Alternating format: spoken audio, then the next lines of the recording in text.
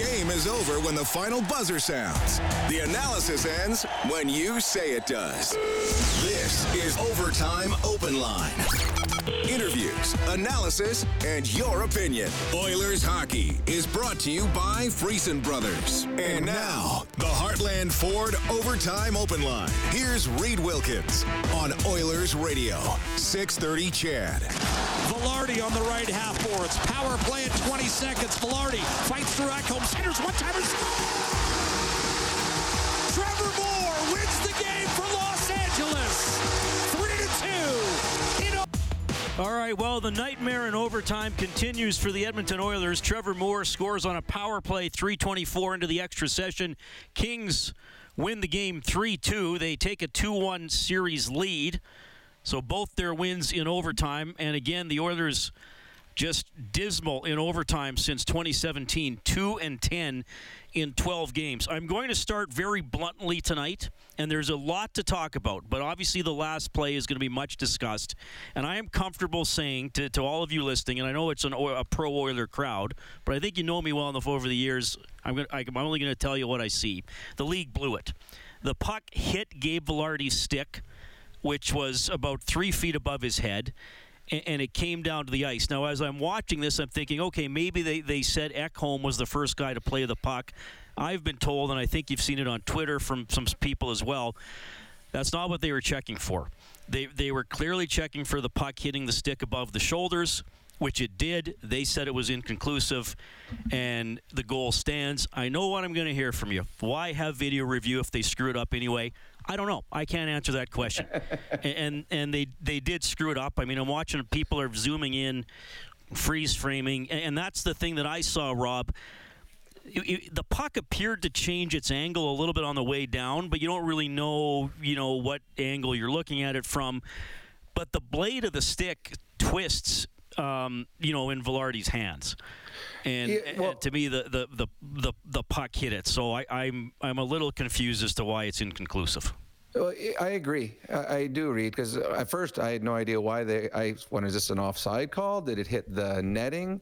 And then when they showed that, the first two times they showed the high stick, just in real time, I thought, oh yeah, it's obvious. It hit the stick. So I'm like, okay, it's going to be over. It's going to be overturned. It's going to be no goal. And then I didn't know the rule, so I didn't know what, because it came down and hit Ekholm in the back. I'm like, okay, I think you have to have possession. Yeah, I checked the rule book, and I've been in touch with people. They said that tick wouldn't matter. Yeah. Okay, it's funny. I texted my buddies. Well, Reed's going to have the rule book, and he's going to know, and I'll text you back afterwards. But I honestly, again, I try to be as honest as I can. I just got into an argument with Bob about the penalty by Draisaitl. I thought it was a high stick, and I thought it was going to be turned into no goal. And I know that the Oilers have had some things go against them in overtime reviews before, the Cale Makar goal last year. But that was a rule that we didn't really understand. This was one that I would think, with the number of cameras that they have, the number of people that are watching it on big screens. It's not just the refs watching on an iPad by the penalty box. There's guys in Toronto that have really big screens, and they can slow it down, and they can go frame by frame. So they can go as slow as possible and just bang, bang, bang. I honestly thought it was a high stick, and I thought that what was taking a while, I thought maybe they were just trying to see now how much time do we have to add on, because there was probably 10 seconds from the time it happened till the puck went in, or 8 seconds. So yeah, I was surprised. I thought it was a high stick, and I do believe. I haven't seen the videos that you're talking about. I haven't seen the pictures. I'm just, from my own eyes, I thought it looked like it was a high stick. Yeah, it's a tough one. And look, plenty of other things happened in the game, but in such a tight game, a call like that is going to be certainly going to be talked about and lamented if you're Oilers fans, because I really think that goal should not have counted. No, they would have had, about 30 seconds, 20 seconds of power play time left, so who knows? And Nuge did slash his stick in overtime. Yep. So, I think the power play was pretty clear. The rule says batting the puck above the normal height of the shoulders is prohibited. There's some other text there that's, I'm not going to read the whole thing. And then it says, when a puck has been contacted by a high stick, the play shall be permitted to continue, provided that the puck has been batted to an opponent. And then it says when a player bats the puck to an opponent, the referee shall give the washout signal immediately. Otherwise, he will stop the play. So, but I've been told that's what they were not, because I thought, okay, maybe they're saying, because Ekholm kind of turns around and jams at the puck. And so does Velarde, right? But Velarde, I watched that very closely too, and it was the LA King Velarde that touched the puck first. Ekholm tried to, and he missed it twice. Velarde was the one that got it first, so there was a high stick. He touched it first. It'll be does not the NHL put out a tweet, or do they not put something out on something like this where they say why it wasn't overturned? They'll usually say some, but they'll usually just say it was inconclusive. They rarely offer an actual explanation. And in this case, what are they going to say? They're going to say we didn't think he touched the puck, right? Yeah, true. Yeah, you're right. I haven't seen any of the stuff that you're seeing. I'm not as tech savvy. If I'm talking on one thing, I can't really look at something else. But to me, in real time, with my own eyes, I thought the puck was high stick, and I do believe the LA King was the first guy to touch it. Yeah. And the one thing that it's like when you're watching a game and you see how a player celebrates, you know which player scored because the guys on the ice, they know what's going on. When Connor McDavid pointed, because that was what the first, because I never saw that at first, and then they showed the replay. When the puck went up the air, Connor McDavid right away pointed at the ref and said, high stick. So that's why at that point I'm like, okay, the coach seems pretty confident. The star player, the best player in the world, pointed at the high stick. And then my eyes, which aren't as good as they used to be, they sure look like a high stick. But this is one of those games where everything that could go wrong for the Edmonton Oilers seemed to do. Okay, Oilers lose 3-2 in overtime. Here is Oilers head coach Jay Woodcroft. You know, it's a play where the greatest player in the world's 2 feet away as it happens. And his arm comes straight up in the air because he knows that it hit the stick. Otherwise, he wouldn't put his arm up in the air. He would keep playing. You know, it appears to me in the video that the puck's going straight up in a trajectory and deadens. In the end, I'm going to go with the greatest player in the world who's 3 feet away. Thanks. Jay, just thought on the contest. Again, you guys seem to be opening the doors with the penalties. Seems that opens the doors for the Kings to kind of, you scored the goal to go up 2-1, a penalty, undisciplined penalty. Yeah, did you see that? Did you see that one? I saw the slash, yeah. You saw after we scored? Yeah. Just a thought on. In the end, we took one more penalty on the sheet than they did. Both teams scored 2 power play goals. Obviously, you know, the one in overtime, as I said, I would go with the greatest player in the world who's 3 feet away. That's just me. But in the end, we had 2 power play goals. They had 2 power play goals. We gave up 1 5-on-5 at the end of a period. We'd like to have back 2. Jay, in the first game, I think Leon talked a little bit about discipline and maturity. Do you see tonight some of the penalties you took as a similar lack of discipline, or was it trying to figure out what the standard was? Like, where's your head at on the calls that were made? Yeah, I saw, you know what I saw, Ryan? I saw 2 after the whistle penalties taken. Debatable in terms of when you go back and look at it, if you think that's the case. In the end, those are things that are within our control. You know, obviously, anytime you're in the box, you're not putting pressure on the other team. And we've liked the way we've played the game. In the end, we feel, you know, we're doing a lot of really good things that are putting hard miles on that team. And we feel good about our game. Certainly, we can clean up some of the penalties. You know, in the end, you know, the score sheet would tell you that we had 4 power plays, they had 5. It is 3 games where we've had a lead and then given it back. Is that concerning that trend is developing here a little bit? I think each game plays out a different way. You know, the one in Game 1 was different in Game 2, and tonight, you know, we were down and we came back and we scored. You know, and then they scored on one of those penalties. So for us, in the end, you know, the game was 2-2. We had numerous great looks to make it 3-2 and get it to our advantage, and we didn't find that third goal. In the end, there are areas for us to improve, but there's a lot for us to build on as well. Coach, from a physicality standpoint, how much do you look at the hits in the game? Because you guys were out hit throughout most of this game, unlike the first two. I think if you looked at the score sheet, I think it says 47-40, doesn't it? Yeah. Okay, yeah. No, we feel quite comfortable with any type of game. We think we have the physicality edge, and, we play the game hard.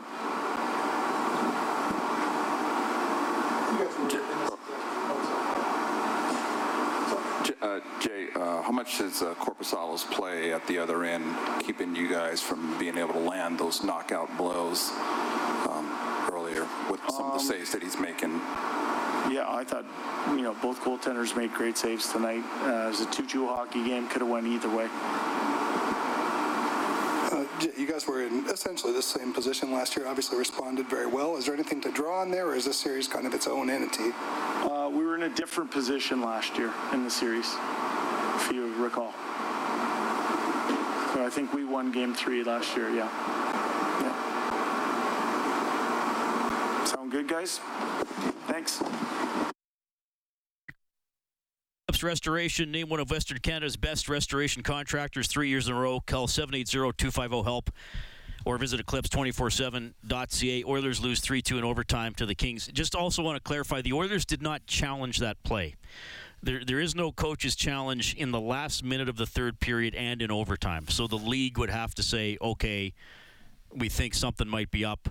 Let's take a look at it. So, I'm sure there was stuff coming from the Oilers bench nonetheless, and from McDavid immediately. But that is not officially a coach's challenge. That is a league review, a league initiated challenge. Rob. Anyway, just to clarify everything that happened in that process. Yeah, again, surprising. The one thing with replays, and they're here to stay, the replays should be correct. I mean, that's why you brought it in, so that you didn't want, a Stanley Cup playoff hockey game decided the wrong way.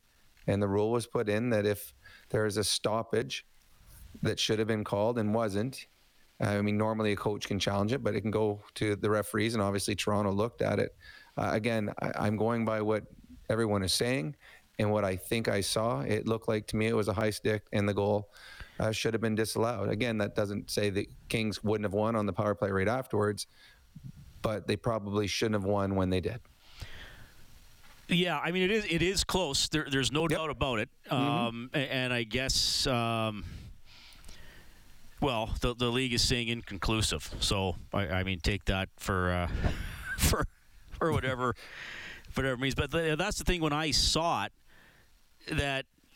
It is hard. Like it's hard to tell, but it looks like his blade, flips backwards. Like the blade. I'm going to text you something here, Rob, because obviously we got a lot of great Oilers fans zooming right in on it. But again, that begs the question: why can't the league do that? And when they look at it, like when were looking at it for that long, I thought the goal was coming off the board. Because usually when they keep looking at it, they think something happened, so then they're trying to, to find the evidence of what they think they're seeing. Well, I agree. I thought they were checking to see how much time they were running. Right, and then in that case, you'd have to put 4 or 5, however many seconds back on the clock. Yeah. It's unfortunate. Two things. I'll go back to my original thing that I said a couple nights ago, that the two best trades at the NHL deadline. Number one is Matthias Ekholm, best trade that happened at the deadline. Second best trade was the LA Kings trade, getting Korpisalo. He's been exceptional in this series. And if this was a series where Jonathan Quick, the Jonathan Quick that we saw this year, was playing, it would be 3-0 Edmonton right now, and all three games would have been blowouts. Korpisalo was outstanding. The Oilers in the last 6 minutes of this game had 4 or 5 times where I thought, it's over. They got it in the slot. It's right where they want it. They got it on the stick of their better players. And Korpisalo just continued to make big save after big save. So there is a whole, this whole game wasn't about a Leon Draisaitl penalty or the high sticking non-call there were so many plays in this game. This is a game the Oilers, and Jay Woodcroft talked about it, they did a lot of good things in this game. And I do believe this is the third straight game that the Oilers have been the better team. But in hockey, more than any other sport, the better team doesn't always win because a goaltender can change the outcome. And that's what I believe happened tonight. Korpisalo was that good that he kept his LA Kings team in the game and allowed them to get a break in overtime. Well, he's been solid, and we talked about it a bit after the second period. When the Oilers are shooting, they're not getting a lot of clean chances on rebounds. I mean, have they scored a rebound goal in this series? Not I don't think so. Well, I guess Ryan's was a rebound off the backboards, sort of. So. Yeah, I mean, they're just the LA Kings have a dedication, and they are what's the word I'm thinking of? Like in front of that, like they are throwing everything they have to keep that puck out of the net. Like they're laying on their bellies, they're grabbing sticks, they're grabbing players, they're doing whatever it is. They are doing a fantastic job. That when Korpisalo makes that save, that the Oilers aren't able to get a stick on that second shot because there are pucks laying around in the blue paint, and the Oilers are there. Just the desperation that we've seen from the LA Kings, they know the skill level of the Edmonton Oilers. They know they have to play perfect hockey. They know that they can't get into a game that trades chances, and they've played it to perfection. And even with the perfection, even as well as LA's played, the Oilers have had the better of the play. Just Korpisalo has been that good. All right. Well, tough one. Good morning, by the way. It's after midnight. We know you will want to talk tonight. Rob, I remember you were sick, oddly enough, in Game 5 of the Anaheim series when the controversial tying goal by Anaheim was allowed. I remember then that game went to double overtime. I remember I started overtime open line just before 1 a.m. and I was on until 3, so we might be here a while. Oh, it's okay. I'm on the ice in 7 hours. You're working tomorrow? I'm not. My hockey school's tomorrow morning. Well, actually this morning, yeah. Well, you got your hockey school. Ice, so, pardon me? Well, you have your hockey school. I got my hockey school. So Coach Brownie may have a bit of a rough voice tomorrow, kids. So we're all going to be on our best behavior for those that are still up right now listening to us. Okay. 780-496-0063. That is the hotline powered by Certainteed, the pro's choice for roofing, siding, drywall, insulation, and ceiling systems. Certainteed Pro all the way. Of course, we have more post-game reaction coming from the dressing room. It's another overtime win for the Kings. So let's see here. That is now in the last 6 playoff games between these two teams. The Kings have won 3 of them, all in overtime. Game 5 last year, games 1 and 3 this year. And we'll get to your phone calls and more from the Oilers. It's Heartland Ford Overtime Open Line. Oilers Hockey is brought to you by Friesen Brothers. This is the Heartland Ford Overtime Open Line. Here's Reed Wilkins on Oilers Radio, 630 CHED. All right, Kings go up 2-1 in the series, 3-2 overtime win. Power play goal by Trevor Moore, 3:24 into overtime. Also tonight on the scoreboard for Advantage Trailer Rentals, your one-stop source for commercial trailer rentals. Visit AdvantageTrailerRentals.com. Wild beat the Stars 5-1. They lead that series 2-1. Bruins beat the Panthers 4-2. They're up 2-1. The Islanders win at home 5-1 over the Hurricanes. Carolina leads the series 2-1. Reed Wilkins, Rob Brown with you as another heartbreaker for Edmonton. Again, Rob, that overtime record, 2-10. Like it's and we were talking about this. I can't remember if Gager was. I think it was with Jack. I mean, I'd have to go back. I was trying to find it today, and there isn't a break. I'll have to go back and find it for Saturday, or for Sunday. The team that wins the Stanley Cup, I would guess, is 500 or better in overtime. I'm going to say 90% of the time, if not 100. Like, you can't. I mean, if the Oilers lose this series in 7 games, what if they have 2 or 3 overtime losses? I mean, they lost in 7 to Anaheim in 2017, lost 2 games in overtime. You know, like it's just an awful record in OT. Yeah, and not only I think it'd be even more than 500 or better. I think it'd be substantially better than 500. It's shocking. I know that when I watch a game and watch an overtime, to me, I'm always picking the team that has the best player, has the biggest game breaker. To me, it's an easy pick that way, and that's why it's so shocking. Not only do the Oilers have the best player in the world, but they have the second best player. And this is a game that they dominated. But well, at the end of the day, both times it was penalties that they took. Now, there can be a lot of people that were not happy with the Desharnais penalty the other night, and that was debated. Tonight was easy. I mean, Ryan Nugent-Hopkins broke the guy's stick as he was coming into the slot. But it is shocking what the Oilers' records are. And I do believe at some point the Oilers are going to go on a run of 5 out of 6 or 6 out of 7 wins in overtime because they're too good not to. But I'm hoping it's this year that they get the opportunity to do that. I said before the game that I felt this game was more important to the LA Kings than it is to the Oilers. I believed that if the Oilers lost tonight, they could still win the series and probably will win the series. But I felt that if the LA Kings lost tonight, that their series was over. I didn't think they could overcome 2 close games or losing them and then having to have the pressure of Sunday's game. So this was a big game for the LA Kings. And now all of a sudden the stress is on the Oilers on Sunday. And the one thing we saw last year against the LA Kings when the Oilers had their biggest stress test of the playoffs, Game 6 in LA, they had a fantastic hockey game. They're going to need to have one of those again on Sunday. All right, let's go back to Crypto.com Arena. Here's Leon Draisaitl. So you were talking after the first game about, discipline and those sorts of things. Did you sense it was discipline again tonight, or was it a little tough to figure out where the standard was, or is this the same tonight? Yeah, we can definitely be smarter. I mean, I took a bad penalty there, so that's on me. But not really sure what the standard is right now. Is that frustrating? Because it looks like there's some things go and some things don't let go, and no one seems to know where it is right now. Yeah. I think you don't call in clear knee on knee right in front of you, and then you call a slashing penalty, which is not smart on my part. I know that, but just don't really know where the standard is right now. Leon, it seems like you guys have controlled the play for a lot of the series at 5-on-5, and maybe just what's been the difficulty of trying to get either go-ahead goal or a leading goal? Do you feel that way, that you guys have really been? Yeah, I think so. I think we're playing well. We're doing a lot of good things. I think definitely the better team for the bigger spurts. It just seems like we can't score at the right times right now. So yeah, just got to regroup and find a way. So this is playoff hockey. You got to figure out the refs. You got to figure out Korpisalo. You got to figure out why you have the puck a lot, but it's not going in. Is this a game of solutions here? You guys got to find a few of them. Yeah, for sure.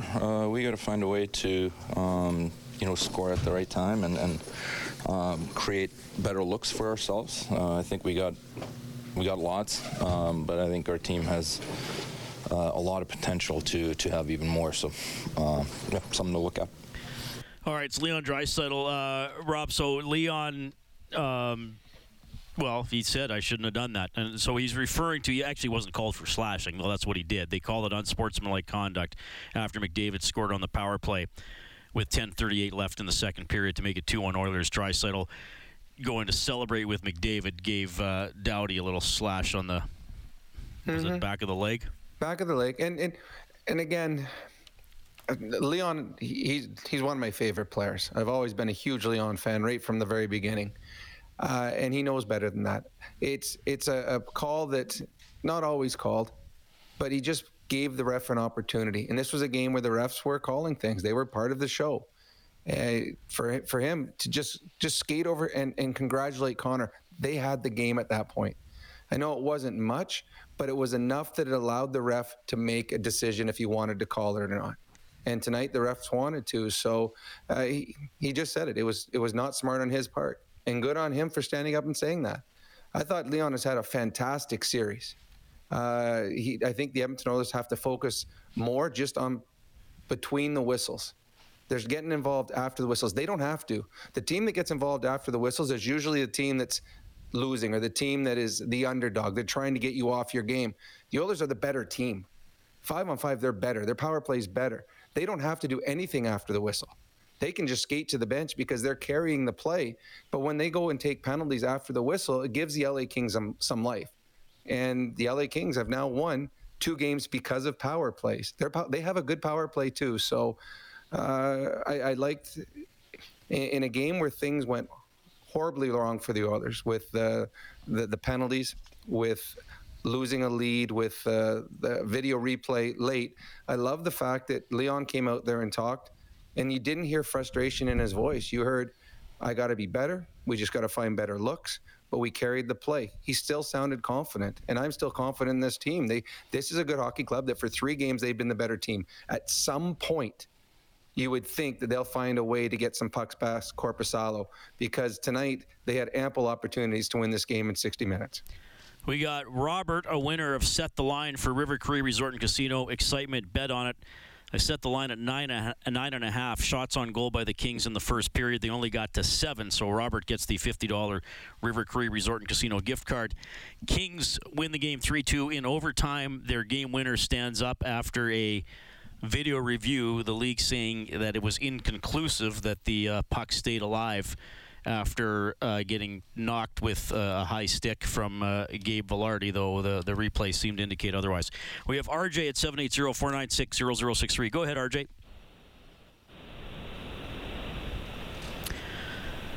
All right, I mean, we don't have RJ. Let's try Matthew instead. Matthew, you're on with Rob and Reed. Go ahead. Yeah, I was just wondering with Rob, how do you feel about the garbage calls against the Oilers and the garbage calls against the Kings? How do you feel about, this refereeing right now? It's like it's up and down. You can do one thing 1 minute, you can do another thing another minute. You're right, and you heard Leon Draisaitl talk about it. They don't know where the bar is, but when you don't know where the bar is, then stay out of everything. And I think that's what he's more or less saying, that, he doesn't know what you can and cannot do, but he said, I shouldn't have done what I did. So normally you find out in the first 5 to 7 minutes of a hockey game the way the ref's going to call a game, and then you gauge the way you play. Because some refs let you do a little more, some they take everything away from you. This was a game where the ref was calling things. We saw the Desharnais penalty behind the net, which wasn't much, but they took him out of there. At that point, you got to know, okay, I'm not doing anything after the whistle. Now, and this is what Reed and I always talk about when it comes to penalties. When I want penalties called that A, is vicious, that you could hurt someone, or B, takes away a scoring chance. And there were some things tonight that the Edler that was a knee that we've seen before that could have been reviewed. It could have been a 5-minute major. Those are the ones that you want. Okay, that's 5. You got to get him out. That's wrong, as opposed to the other ones. But the way the ref was calling it, then you got to be smarter. And the Edmonton Oilers do not have to play after the whistle. They don't. They're the better team. Turn your head, go stand at the face-off dot, because let them drop the puck, because when the puck is dropped, that's when the Edmonton Oilers have dominated this series. 3-2, the Kings win it whenever the Oilers score 5 or more in a game. We turn on the Japanese Village goal light on 630ched.com. That allows you to print up a coupon for a free appetizer at Japanese Village, Edmonton's favorite teppanyaki steak restaurants. Come in and check out their new location, 3975 Calgary Trail. We have Jesse on the Certainty Hotline. Good morning, Jesse. Go ahead. Hey, how's it going? I just want to say I heard your conversation with Rob. And I know it was, I don't want to say heated, but I mean, you guys kind of had your points of views. And I want to say I agree with you. Thank you. Game 1, Draisaitl came out and was talking about maturity and that we can't take these kind of penalties. And the young guys got to step up, like, Bush and Vinny, they got those penalties. It cost us. And then we won the game 2. And then in the first period, Dry got a slashing. We didn't, nothing happened on that. Second period, got a tripping. Philip scored. He scored. So that cost us. So I was like, okay, whatever. He said what he had to say. First game, this happened. And tonight, and this is where I agree with you, the maturity part comes in.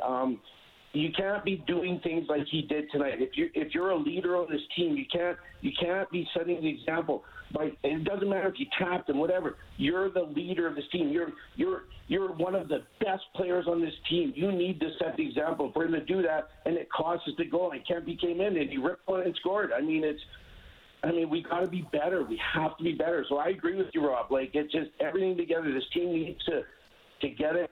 Figure it out. I don't know what they need to do, but you know what I'm saying. I mean, you've been in the room, you understand this. How do you think the players are looking at him right now? Like, you come out first game, you need to be mature, you need to do this, and then he does all this. Like, I don't know. I've never been in a room like that. I don't know what you have. How are they looking at him? Well, they understand that it's an emotional game, and sometimes emotions get the better of you. And we've seen over the years that Leon's a very emotional player. And usually when he plays angry, he plays better. But there's also you got to understand the importance of the game, the importance of the moment. I mean, you can get Drew Doughty back at another time in the hockey game if you want to rub him out, because Leon could physically, he could hammer him any chance he gets. He doesn't need a little love tap like that. It doesn't affect Drew Doughty. Drew Doughty lives off of that. But he gave the referee a chance, and that changed the whole game. I 100% that changed the game. The Oilers were going to be up 2-1, and the game was in their hands. And all of a sudden, they get a power play, and LA took advantage of it. Good on them. Give credit to Kempe. But if Leon just goes and celebrates and maybe winks at Drew Doughty, they have a 2-1 lead, and they have the face-off and all momentum going their way. So my guess is Game 4, and he's been great all series long. My guess is Game 4, Leon Draisaitl will be the best guy on the ice. Well, he's one of the best players in this series. I mean, Korpisalo, to me, would be the two MVPs so far.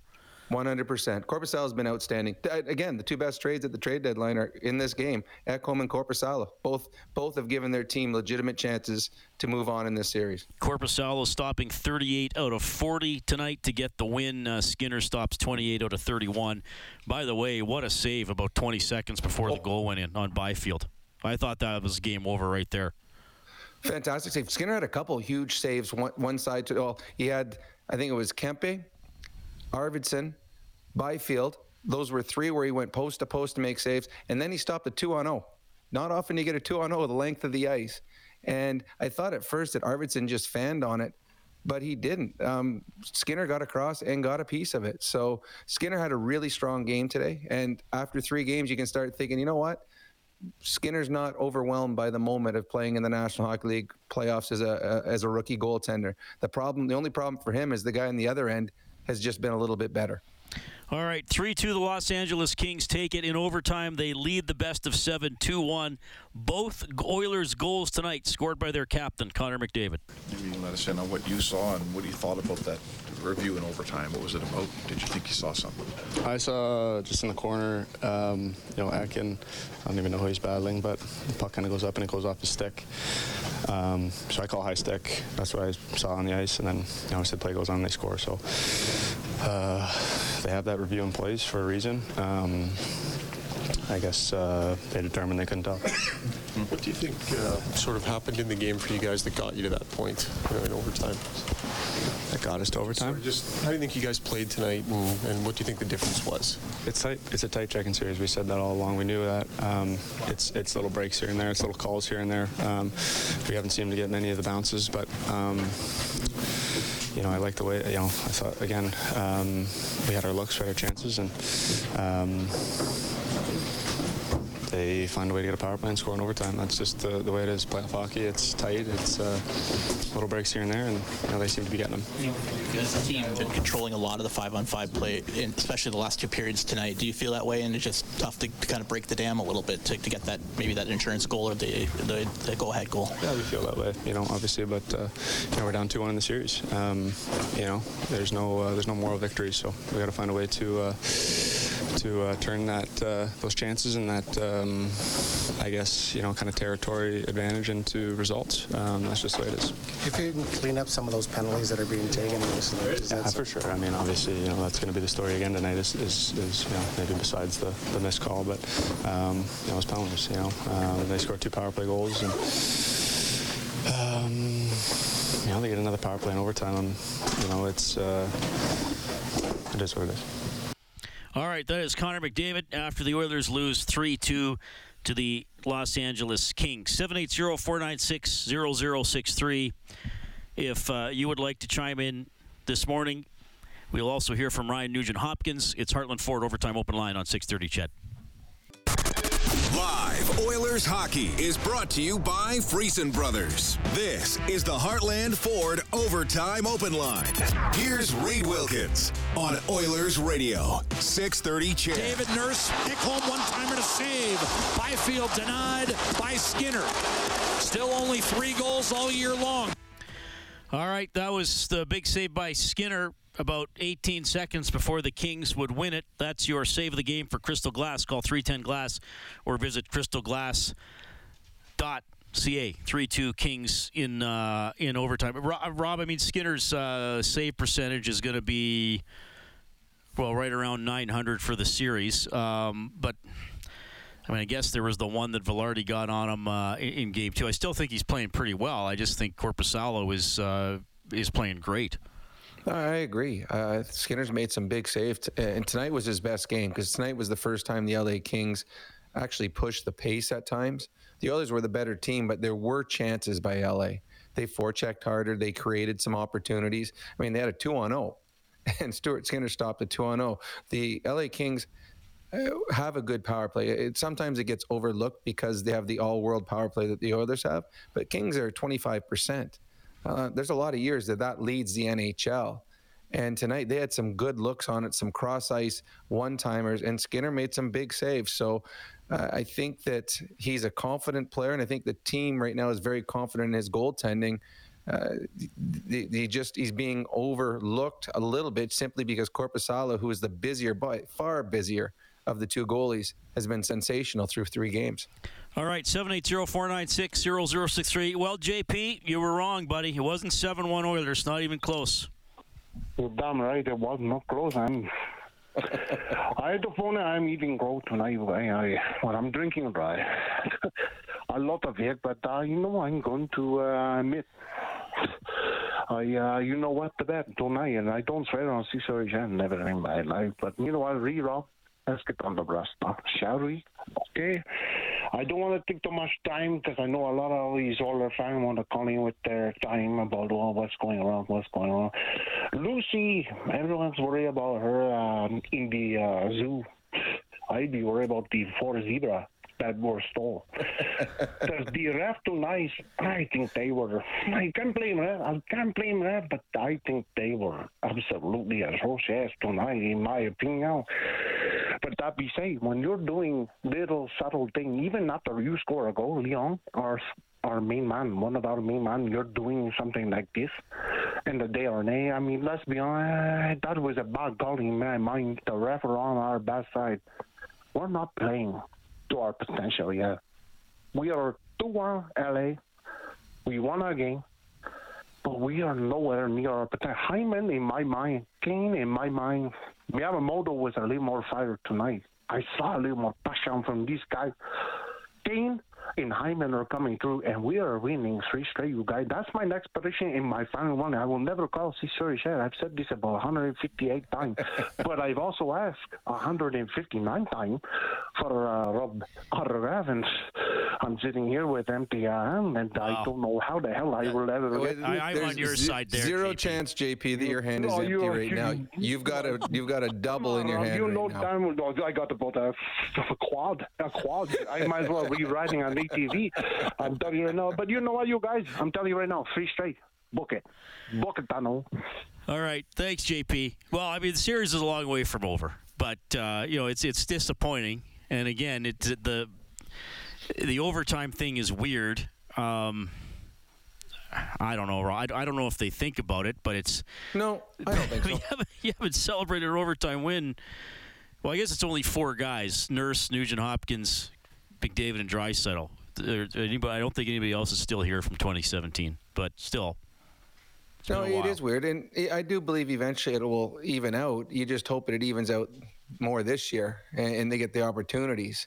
They faced their first big stress test. Game 4 it's a game that they do not want to fall behind 3-1 in this series. You fall behind 3-1, then actually anything can happen. You can get a bad video call at the end of a hockey game and lose a game. So you want to make sure you don't put yourself in a position that you are in must-win scenarios, and that's what happens if they lose on Sunday. So to me, come out, do a lot of the same things. They can play the exact same way they've been playing, just more disciplined, and at the end of the night, they should feel pretty good about themselves. All right. We got Nathan as well calling in. Hi, Nathan. You're on with Robin Reed. Go ahead. Hi. I've been watching hockey for 30 years. I've been listening since CFCW. You guys are fantastic. I've never called in. But tonight was something special, so I thought I would come with some comments. Sure. All right. Well, I think of myself as a critical thinker, so I saw this play was on obviously a high stick. Just like the game in the first game, I was fighting my friends. I was telling them like that was a high stick. They didn't count it, and they were like, "Oh, it's against the Oilers and stuff." I would like to think that when we're reasonable thinkers, we understand, when the refs make a call that is, I'm not trying not to swear, but I think that we can agree that tonight they did blow a call, and I've never felt the need to call in like this, but it is upsetting to see the NHL dismiss. It feels like they're challenging what we all saw. I mean, I'm not articulating myself very well anymore. No, it's okay. Thank you, Nathan. It's confusing to me. And look, I'm sensitive to the fact that Rob and I cover the Oilers, but I want to. Well, maybe people have been listening for years. I want to remind people I constantly consult the rule book. I constantly contact people I know. I have had fans angry with me in the past when I've said, look, that was the right call, even though, I don't know if you remember that offside several years ago, Rob. It was Arvidsson, I think. He jumped at the blue line, and they ruled him onside because one leg was in the air, but it was over top of the blue line. And I remember I got tons of angry messages after that game. So, I get how it might sound, but they blew it tonight. They absolutely blew it. I'm comfortable saying that.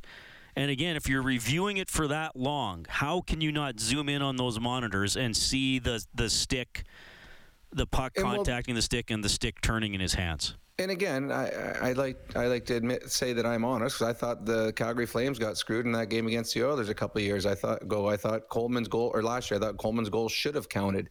So I do go with what I think is true, and with just plain eyesight, I thought it was a high stick. Now, this one isn't as much on the referees because they're looking at an iPad. This one's out of Toronto. Toronto's looking on big screens, and they're able to stop it and start it and stop it and start it, and they should be able to see it. So this one isn't. I don't blame the referees on this one. To them, they didn't see the high stick, and it was hard to see in real life.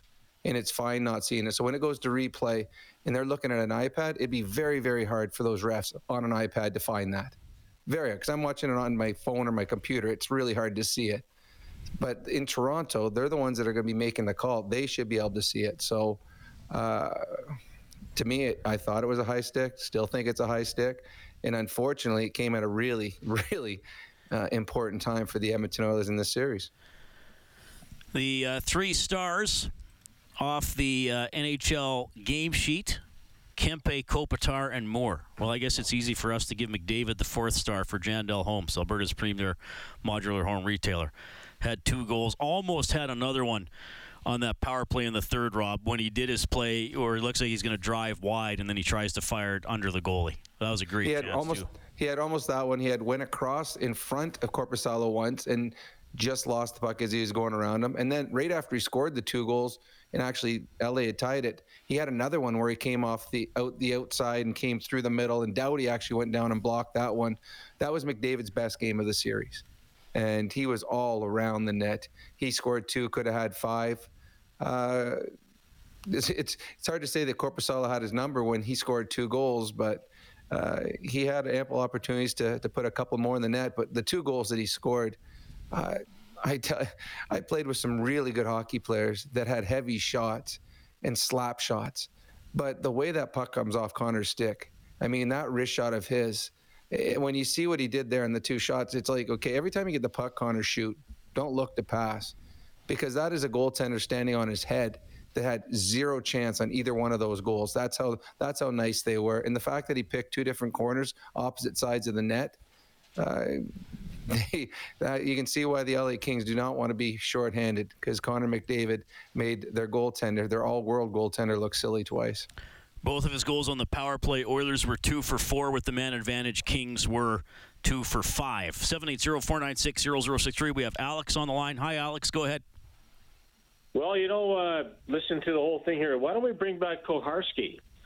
I don't know if you remember. Remember, what was it, Schofield there in New Jersey went after Koharski? Or how about, let's put the letters back on their like they used to be, the linesmen. It was Lewis, Koharski, but Fraser had great hair.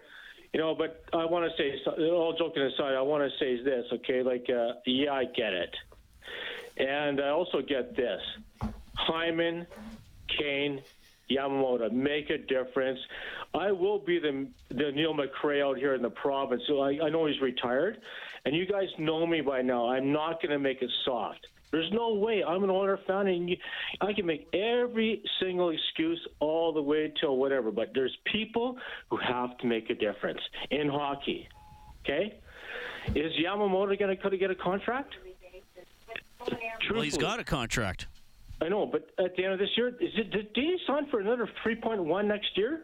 Yes, he got a 2-year deal. He did, eh? Okay. Hyman's got to get his nose bloody. Kane's got to stop acting like this immature. He's got to bring it, and that's what I'm saying. I'm really angry about this. I don't even know what to say. I've been on the... All right, we'll help you out. I think that's good. Thanks, Alex. 780-496-0060. Do you think there are Oilers players that are playing significantly below their regular season performance, Rob? No, because I think the Oilers have dominated the majority of the games. The puck's not going in the net for them.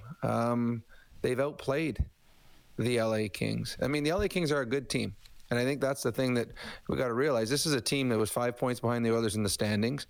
A team that when they got their goaltender and the defenseman from Columbus, they solidified a couple spots that were weaknesses for them. They're well coached, and the Oilers are still have been the better team. They just have not been able to capitalize on their chances. So, to me, when Bob asked after the game, what do the Oilers have to do next game? The same, just more the same, just execute better, because they haven't been able to find the back of the net. And it's frustrating. It's frustrating for fans, but to me, I'm not down on this team yet. I'm not worried about where this series can go. I think next game is going to be very important for the Edmonton Oilers, but no, this is someone's got to find a little bit of puck luck around the net. Just hang out there. I think it'll happen. Hopefully happen sooner than later. Well, yeah, the series isn't over. I mean, it feels crushing for sure, and obviously the worry gets ramped up because if you start thinking, okay, if you lose the next game and then it's 3-1, you have to win 3 in a row. But with that, Reed, though, it's more the fans that are worried.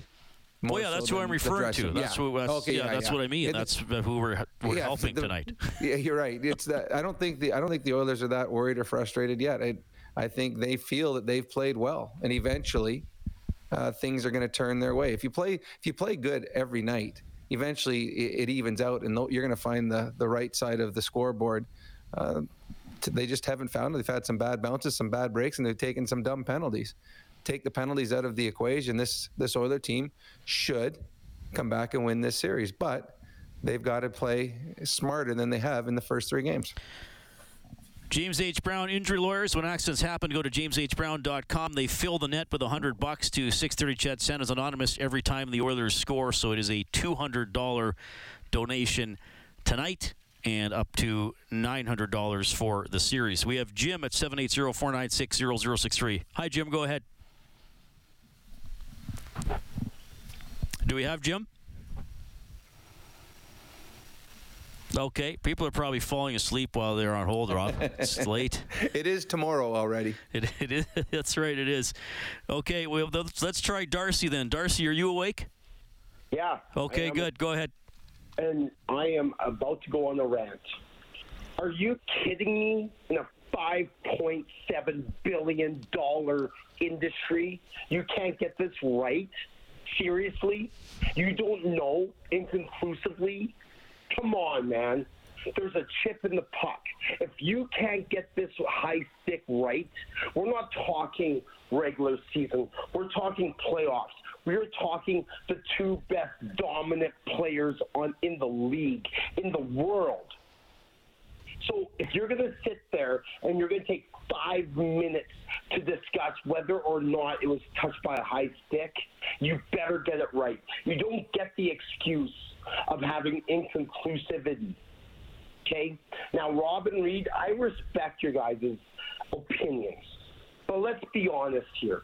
Call the league out what it is. This is garbage. This is a joke. This needs to be corrected. This is an when Connor McDavid is putting his hand in the air because he's on the ice, he sees it. Call it what it is. That puck took a different trajectory from where it was going. It hit that high stick. We are not talking about regular season. We are talking playoffs. So for every fan that's calling in and pretending this is not a big deal, this is a big deal because you need 4 wins. And the Oilers got absolutely screwed. Now, would they have won the game after this high stick? Probably, maybe not. But I am telling you, man, this is a joke. This is a black eye on the league. This is an absolute atrocity. You don't get to use the excuse of inconclusivity. Robin Reed, tell me I'm wrong. Tell me I'm wrong. Okay, well, yeah, I think you're wrong about one thing specifically. If Kopitar raised his hand, would you want them to say, "Oh, well, Kopitar must be right"? I mean, McDavid raising his hand while he saw something should not influence how the league calls it. Right? Get it right. Did the league get it right? Why can't the league tell me why the league can't give you either yes, it was a high stick or it was not. You don't get to use the excuse inconclusive. Explain that to me. Well, okay, because the reason they say that, now look, Darcy, I want you to take a deep breath, okay?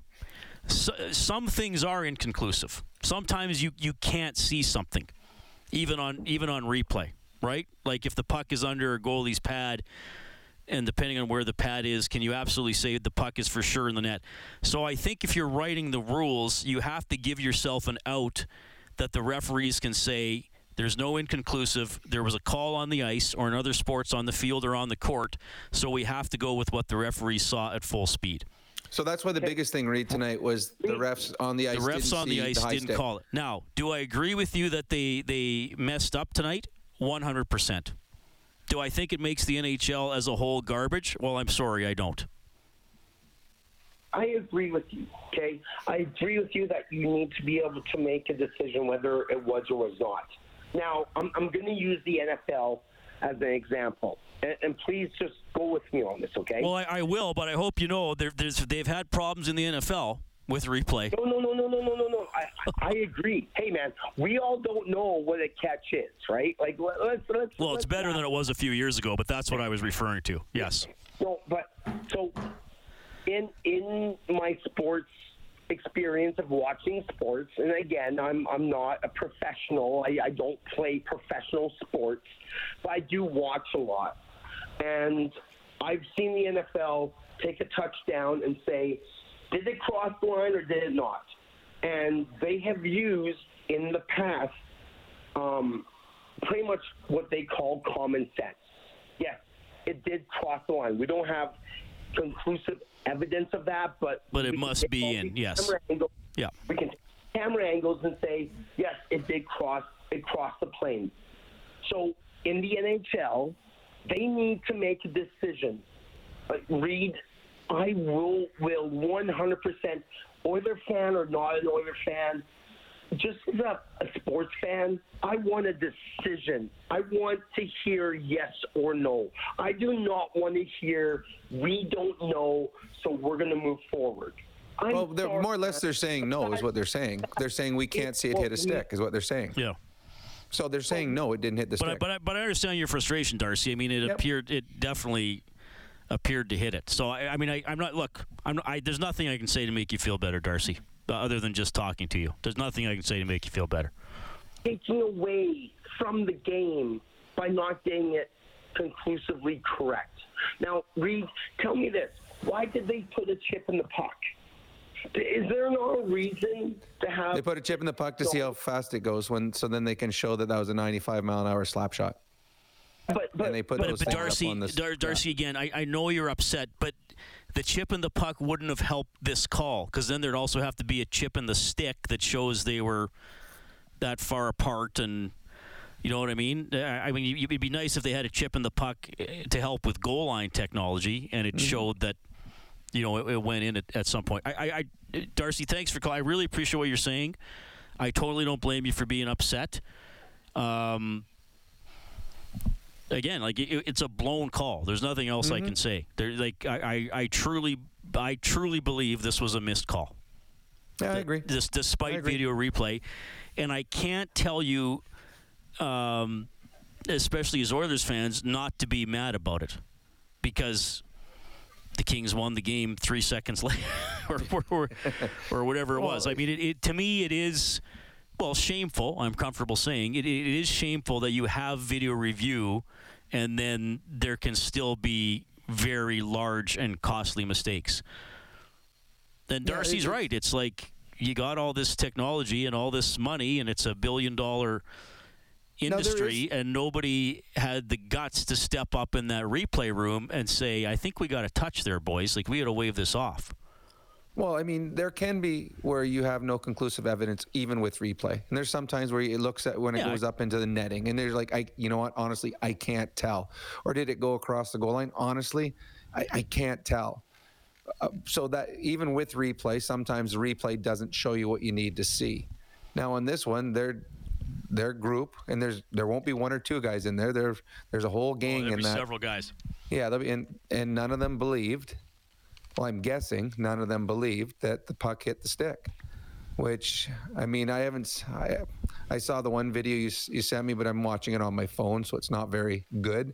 But when I saw it live, when I watched it on TV right afterwards, it did look like it to me at full speed that it did change direction, that it was a high stick. So I was surprised when they said it was inconclusive. But it's frustrating because it was a big moment, obviously, in this hockey game and a big moment in this series. And another thing that's interesting, 2 or 3 years ago, you couldn't have even reviewed this. Yeah, this is one of the rules that they put in. The missed stoppage. Yeah, in the offensive zone. Yeah, it's funny because I was having to explain that to a bunch of buddies. I'm like, nope, you're allowed to call this. This is the stoppage rule, which is good. It's unfortunately it didn't work out the way it was supposed to tonight for the Edmonton Oilers. But here's my thought to any fans that are still awake listening to us. I believe the Edmonton Oilers' best game will come in Game 4. I do. I truly believe that, and I have a good feeling that the Edmonton Oilers will be coming back to Edmonton tied 2-2. All right. You can get us at 780-496-0063. Mike, you're up next on the phones. We're also going to hear from the Nooch. It's Heartland Ford Overtime Open Line. Oilers hockey is brought to you by Friesen Brothers. This is the Heartland Ford Overtime Open Line. Here's Reed Wilkins on Oilers Radio, 630 CHED. After video review, the call on the ice stands. Well, there's the heartbreaking moment for Oil Country tonight. The goal stands after a lengthy video review, about 5 minutes, and the Kings win 3-2 in overtime. Yeah, Rob, I know I got a couple messages. Well, doesn't. We're gonna have to find out more the next couple days, I'm sure, because. Okay, and I've talked to a couple people who I trust, and if you read, what Elliot Friedman is tweeting and stuff like that. I did see that stuff tonight. They said it was inconclusive if the puck hit Velarde's stick, which I believe is 100% wrong. Now, I've got a couple messages saying, well, the puck hit Ekholm's back. Doesn't matter. And that's also what I've been told. The rule, though, is weird. And here's how, and I hope I'm not missing anything, Rob, and you'll tell me, or we'll hear from people, because this is one of those. Because I as you know, I always check the rule book, and I've actually learned stuff. Like, you think you know the rules of hockey, right? But it's a big book. It's a big book, and there are weird cases. So it says batting the puck above the normal height of the shoulders with a stick is prohibited, yada, yada, yada. It says when a puck has been contacted by a high stick, the play shall continue provided that the puck has been batted to an opponent. Now, it doesn't say controlled by or possessed by an opponent, but if Velarde swings at the puck and it goes in, it would have gone in the net off of Ekholm, like say they were in different parts of the ice, I don't think the goal would have counted. But last year in overtime, Lehkonen knocked down that point shot with a high stick. Smith stopped it, and then Lehkonen scored on the rebound. And that stood because Smith played the puck. Because I think they said, well, a goalie making a save is playing the puck. Yeah, that's true, too. Like, to me, you shouldn't be able to get a rebound off a high stick and score. Now, maybe I'm missing something. I've been looking through the rule book. It's actually the section on high sticking the puck is very short. But I don't think the puck dribbling off Ekholm's back would negate. I mean, that wouldn't negate a hand pass, right? So it shouldn't negate a high stick.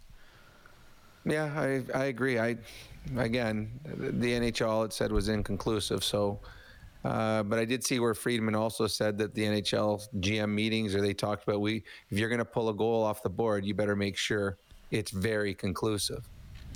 And as much as we think it hit the stick, and we're pretty sure it hit the stick, it is still very hard to see. It's not something, oh yeah, look, that's pretty easy to see right there. You have to look very closely to see that. So I guess they decided that it wasn't conclusive enough, and yeah, it's unfortunate for the Oilers, because that was a very, very big goal for the LA Kings to give them a leg up in this series right now. Did you see outside of the Oilers game tonight? Did you see the New York Islanders tonight set a record? 4 goals in 2 minutes, 18 seconds. Yeah, awesome. Yeah. 4 goals, NHL record.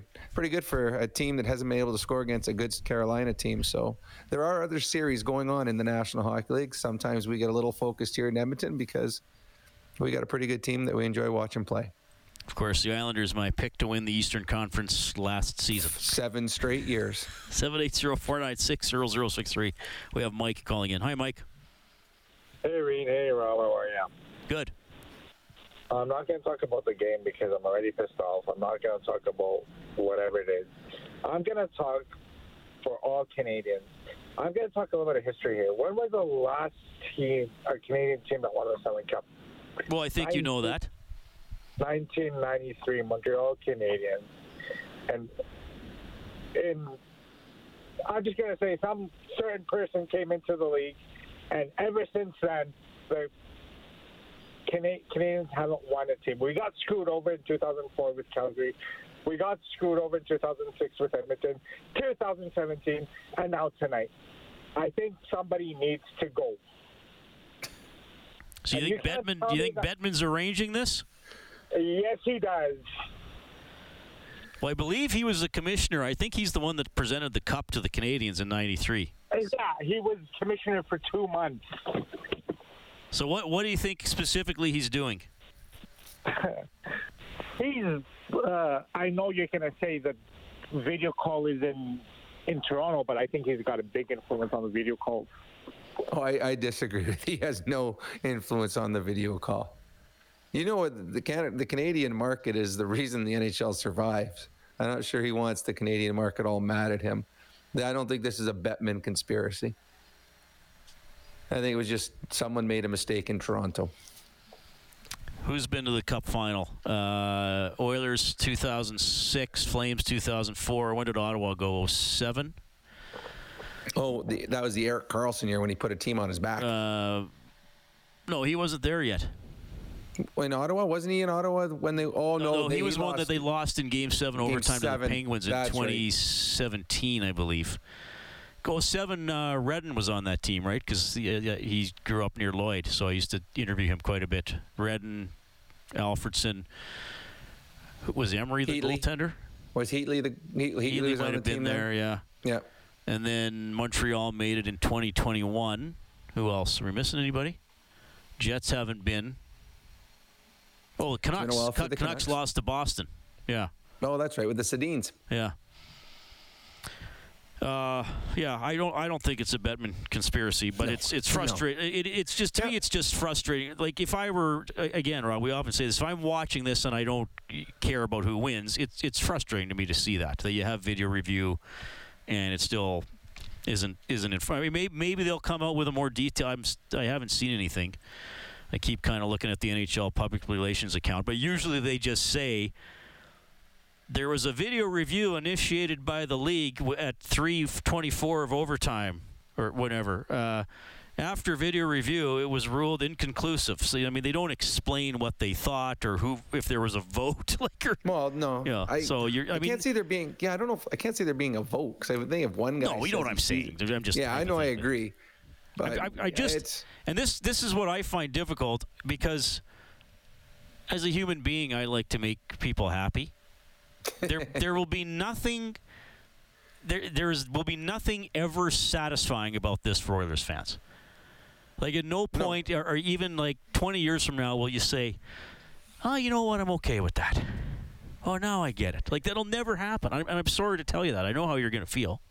No. Actually, I think that when this is going to spur the Oilers on, and if they win the Stanley Cup, we'll say, you know what? They were spurred on by a bad call that just turned them all around. So, you know what? Well, that's a good point. We're going to do it in spite of it. Yeah, no, that's fair. It'll be something that you fought through, right? Yes.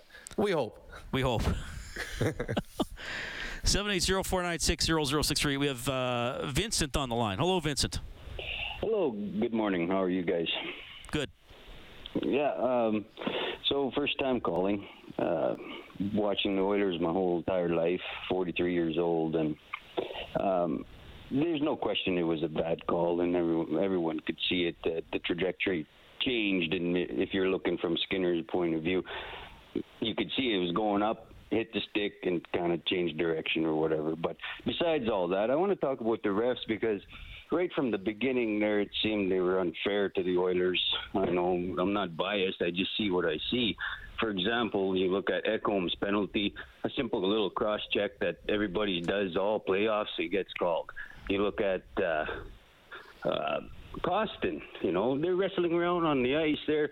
Why are you going to give him the penalty? He wasn't cross-checking him in the face or anything like that. He was just, they're wrestling around. It gives it the Costin. But I have one question that was bugging me the most, besides the bad call there. Nurse's penalty. How come he got called there when the whistle blew? Because Arvidsson touched the puck after someone got the penalty for you can get a penalty after the whistle. Yeah, he still tripped them. And remember, they called a major, right? They called a 5-minute kneeing major on the ice, and then they reduced it to 2 minutes to trip. Shouldn't the play die when he touched the puck? I do think they were slow blowing the whistle, if I'm trying to remember that. But so yeah, after the whistle, but you can still call a penalty though after the whistle. Yeah, it doesn't matter. If that's like the whistle blows, then 5 seconds later you go punch a guy in the face, you still get a penalty. That's different. Obviously, that's roughing after the whistle and all that. No, but this still, is a tripping penalty. But you could call instead of tripping, you could have called unsportsmanlike conduct. You could have called anything if you do something after the whistle. Like when they first saw it, they thought he kneed him, and they were like, okay, that's a major. So then they went and looked. Okay, no, he didn't knee him. It was stuck his leg out, and it was just shin on shin. But yeah, you can call a penalty after the whistle. That's not a problem. Yeah, yeah. I mean, I don't mind. I know. I said after game one we're not going to talk about the refs because, I mean, they were more of a factor tonight. And part of the reason I say this, and I'll say this to everybody listening, and Rob, you and I have said this to each other several times over the years, on and off air. We could do.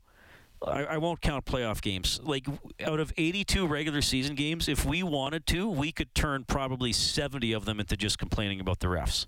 And we don't really want to do that type of a show unless there is a weird call or something egregiously wrong that is actually, like, newsworthy and worth discussing. And clearly this one is. I will just say I thought this was the poorest ref official. I'm making up words. It's 1:11 in the morning. When it turns to tomorrow, you can say those, and we'll believe that's a real word. But I thought this was the poorest ref game in the series. Yep, I agree. I get what Vincent was saying. Yeah, probably that Ekholm cross-check isn't always called. The whole play with Arvidsson shooting his stick at the puck and then Nurse tripping him, that was kind of a weird sequence. I honestly thought, when I saw it at full speed, I thought Kane was going to get 5 minutes for boarding against Doughty.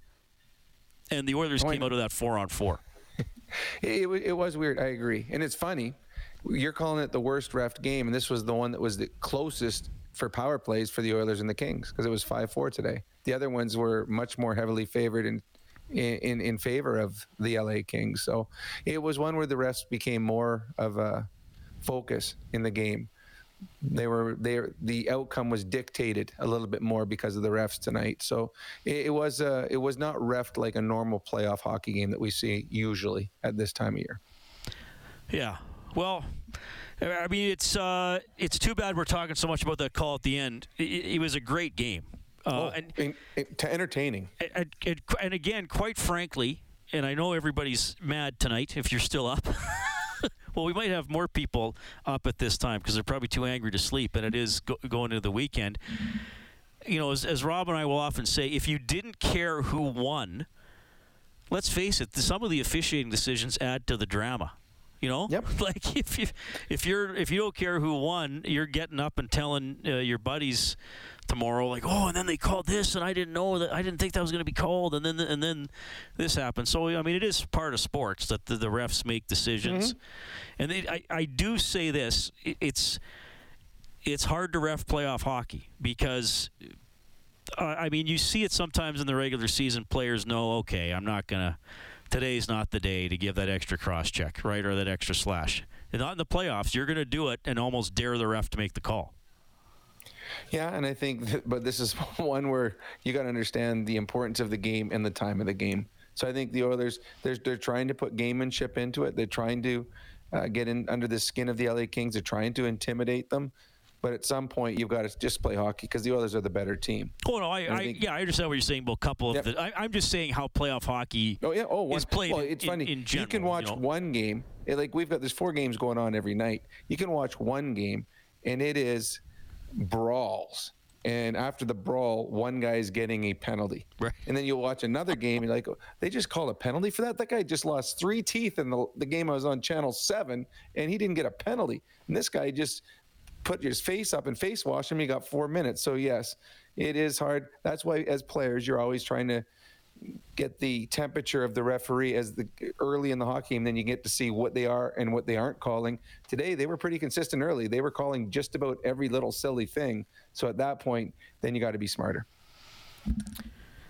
Yeah. Yeah, the play, that was kind of a funny play with Costin rolling around from that guy. But yeah, I understand what Vincent was saying. But, I mean, there are always things you can question and always weird calls. But, yeah, again, it's just too bad that, I mean, this is going to go down in the lore of Oilers history when you say the Velarde high stick. And, again, regardless of how the Oilers wind up doing in the series or the playoffs, it'll still be something that is remembered.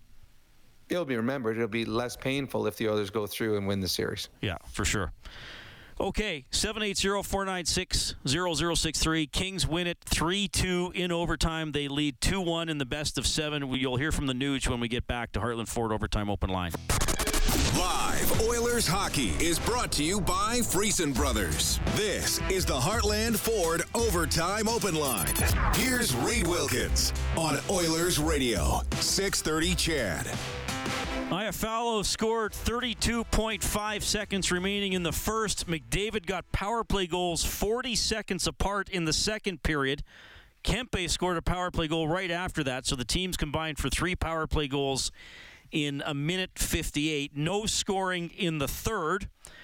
And then Nugent-Hopkins called for slashing in overtime, and with 20 seconds left in the penalty, more from Velarde and Byfield, and the Kings win it 3-2 to go up 2-1 in the best of 7. Here's Ryan Nugent-Hopkins. It just seemed like it was a frustrating evening, with penalties and some undisciplined, other calls. Yeah, I mean, again, 5-on-5, I thought we were good. Thought once we got into a bit of a rhythm, 5-on-5, we started to play our game and control it a little bit. So obviously a disappointing way to finish it. There's going to be some times where if they get into a grade A spot, you got to make a play to try and stop a scoring chance. Did you kind of feel that's what that was, or was it a desperation play there? Or? Cuts across the middle like that and try to kind of clamp down on a stick and not take a whack. And yeah, obviously I came down too hard. I think his stick might have broke. So yeah, I mean, if you're the ref, I can't really. I mean, you can't fault him for that. I mean, I come down too hard and break a stick, so I gotta maybe a better position to not put myself in that situation. What's this feeling on the standard? Sorry, Dan. This feeling on the standard tonight. Do you guys have a clear picture of what's a penalty these days? I don't know. I mean, I thought tonight probably was a little more even. I mean, they called some, gave us a chance on our power play too, and obviously you're never going to agree with all the calls against you, but you know, we can still do a better job of not putting ourselves in those situations. This is the highest scoring team in the league. You got a whole bunch of guys with a whole bunch of goals. How come it's so hard to score 5-on-5? Yeah, I mean, great question. We're getting a lot of looks. We're putting a lot of pucks, a lot of pressure on them. I think it's one of those cases where we've got to stick with it and find a way to break them down. And obviously disappointing. We didn't get a chance to continue that. I thought we were starting to come in third and put pressure on them, and obviously we didn't get a chance to do that in overtime. You look at these games, and they've opened the door with the penalties. They've scored power play goals to kind of get back in the game and win games like that. You look at that and say, okay, we just have to clean that up and we're going to be in good shape. Yeah, I mean, I think 5-on-5, we've done a good job all series. Once we got into a rhythm tonight, I thought they came out pretty hard to start the game, but once we started to get our legs and get going, I thought 5-on-5 again. We were really good, and a lot of chances limited their chances too. And if they had a couple chances, I mean, Stu stood in there tall. Just a similar question. I just wonder how what the feeling maybe it's like in this room when you guys have controlled the play for a lot of the time, and obviously you're down 2-1. Well, I mean, definitely there's no quit on us. You know, you're going to go through situations like that all season, especially come playoffs. So I think we're a team in here who's battled through a lot of adversity, and we got a resilient team. So it doesn't change come Sunday night. Ryan, did you get a look at the review in overtime at all? I haven't looked yet. No. Okay, that's the Nooch. As he's sitting in the penalty box when the Kings win it in overtime, and the goal stands after a lengthy video review, which I'm confident in saying was the wrong call. I think the puck pretty clearly hit Velarde's stick, and then he played it, so it should have been ruled that it should have been blown dead. Would have been a face-off in the Oilers' end with about 23 seconds left on the Kings' power play. But mistake by the NHL, pretty costly one. I don't know if the Oilers would have won the game, but overtime should have continued. Get more on the game on 630ched.com or globalnews.ca. Our next game broadcast presented by Friesen Brothers is on Sunday, little earlier, 5 o'clock for the face-off show. The puck will drop at 7. Big thanks to Kellen Kennedy, our studio producer last night and into this morning. On behalf of Rob Brown, I'm Reed Wilkins. Thanks for listening to Heartland Ford Overtime Open Line. Kings lead the series 2-1.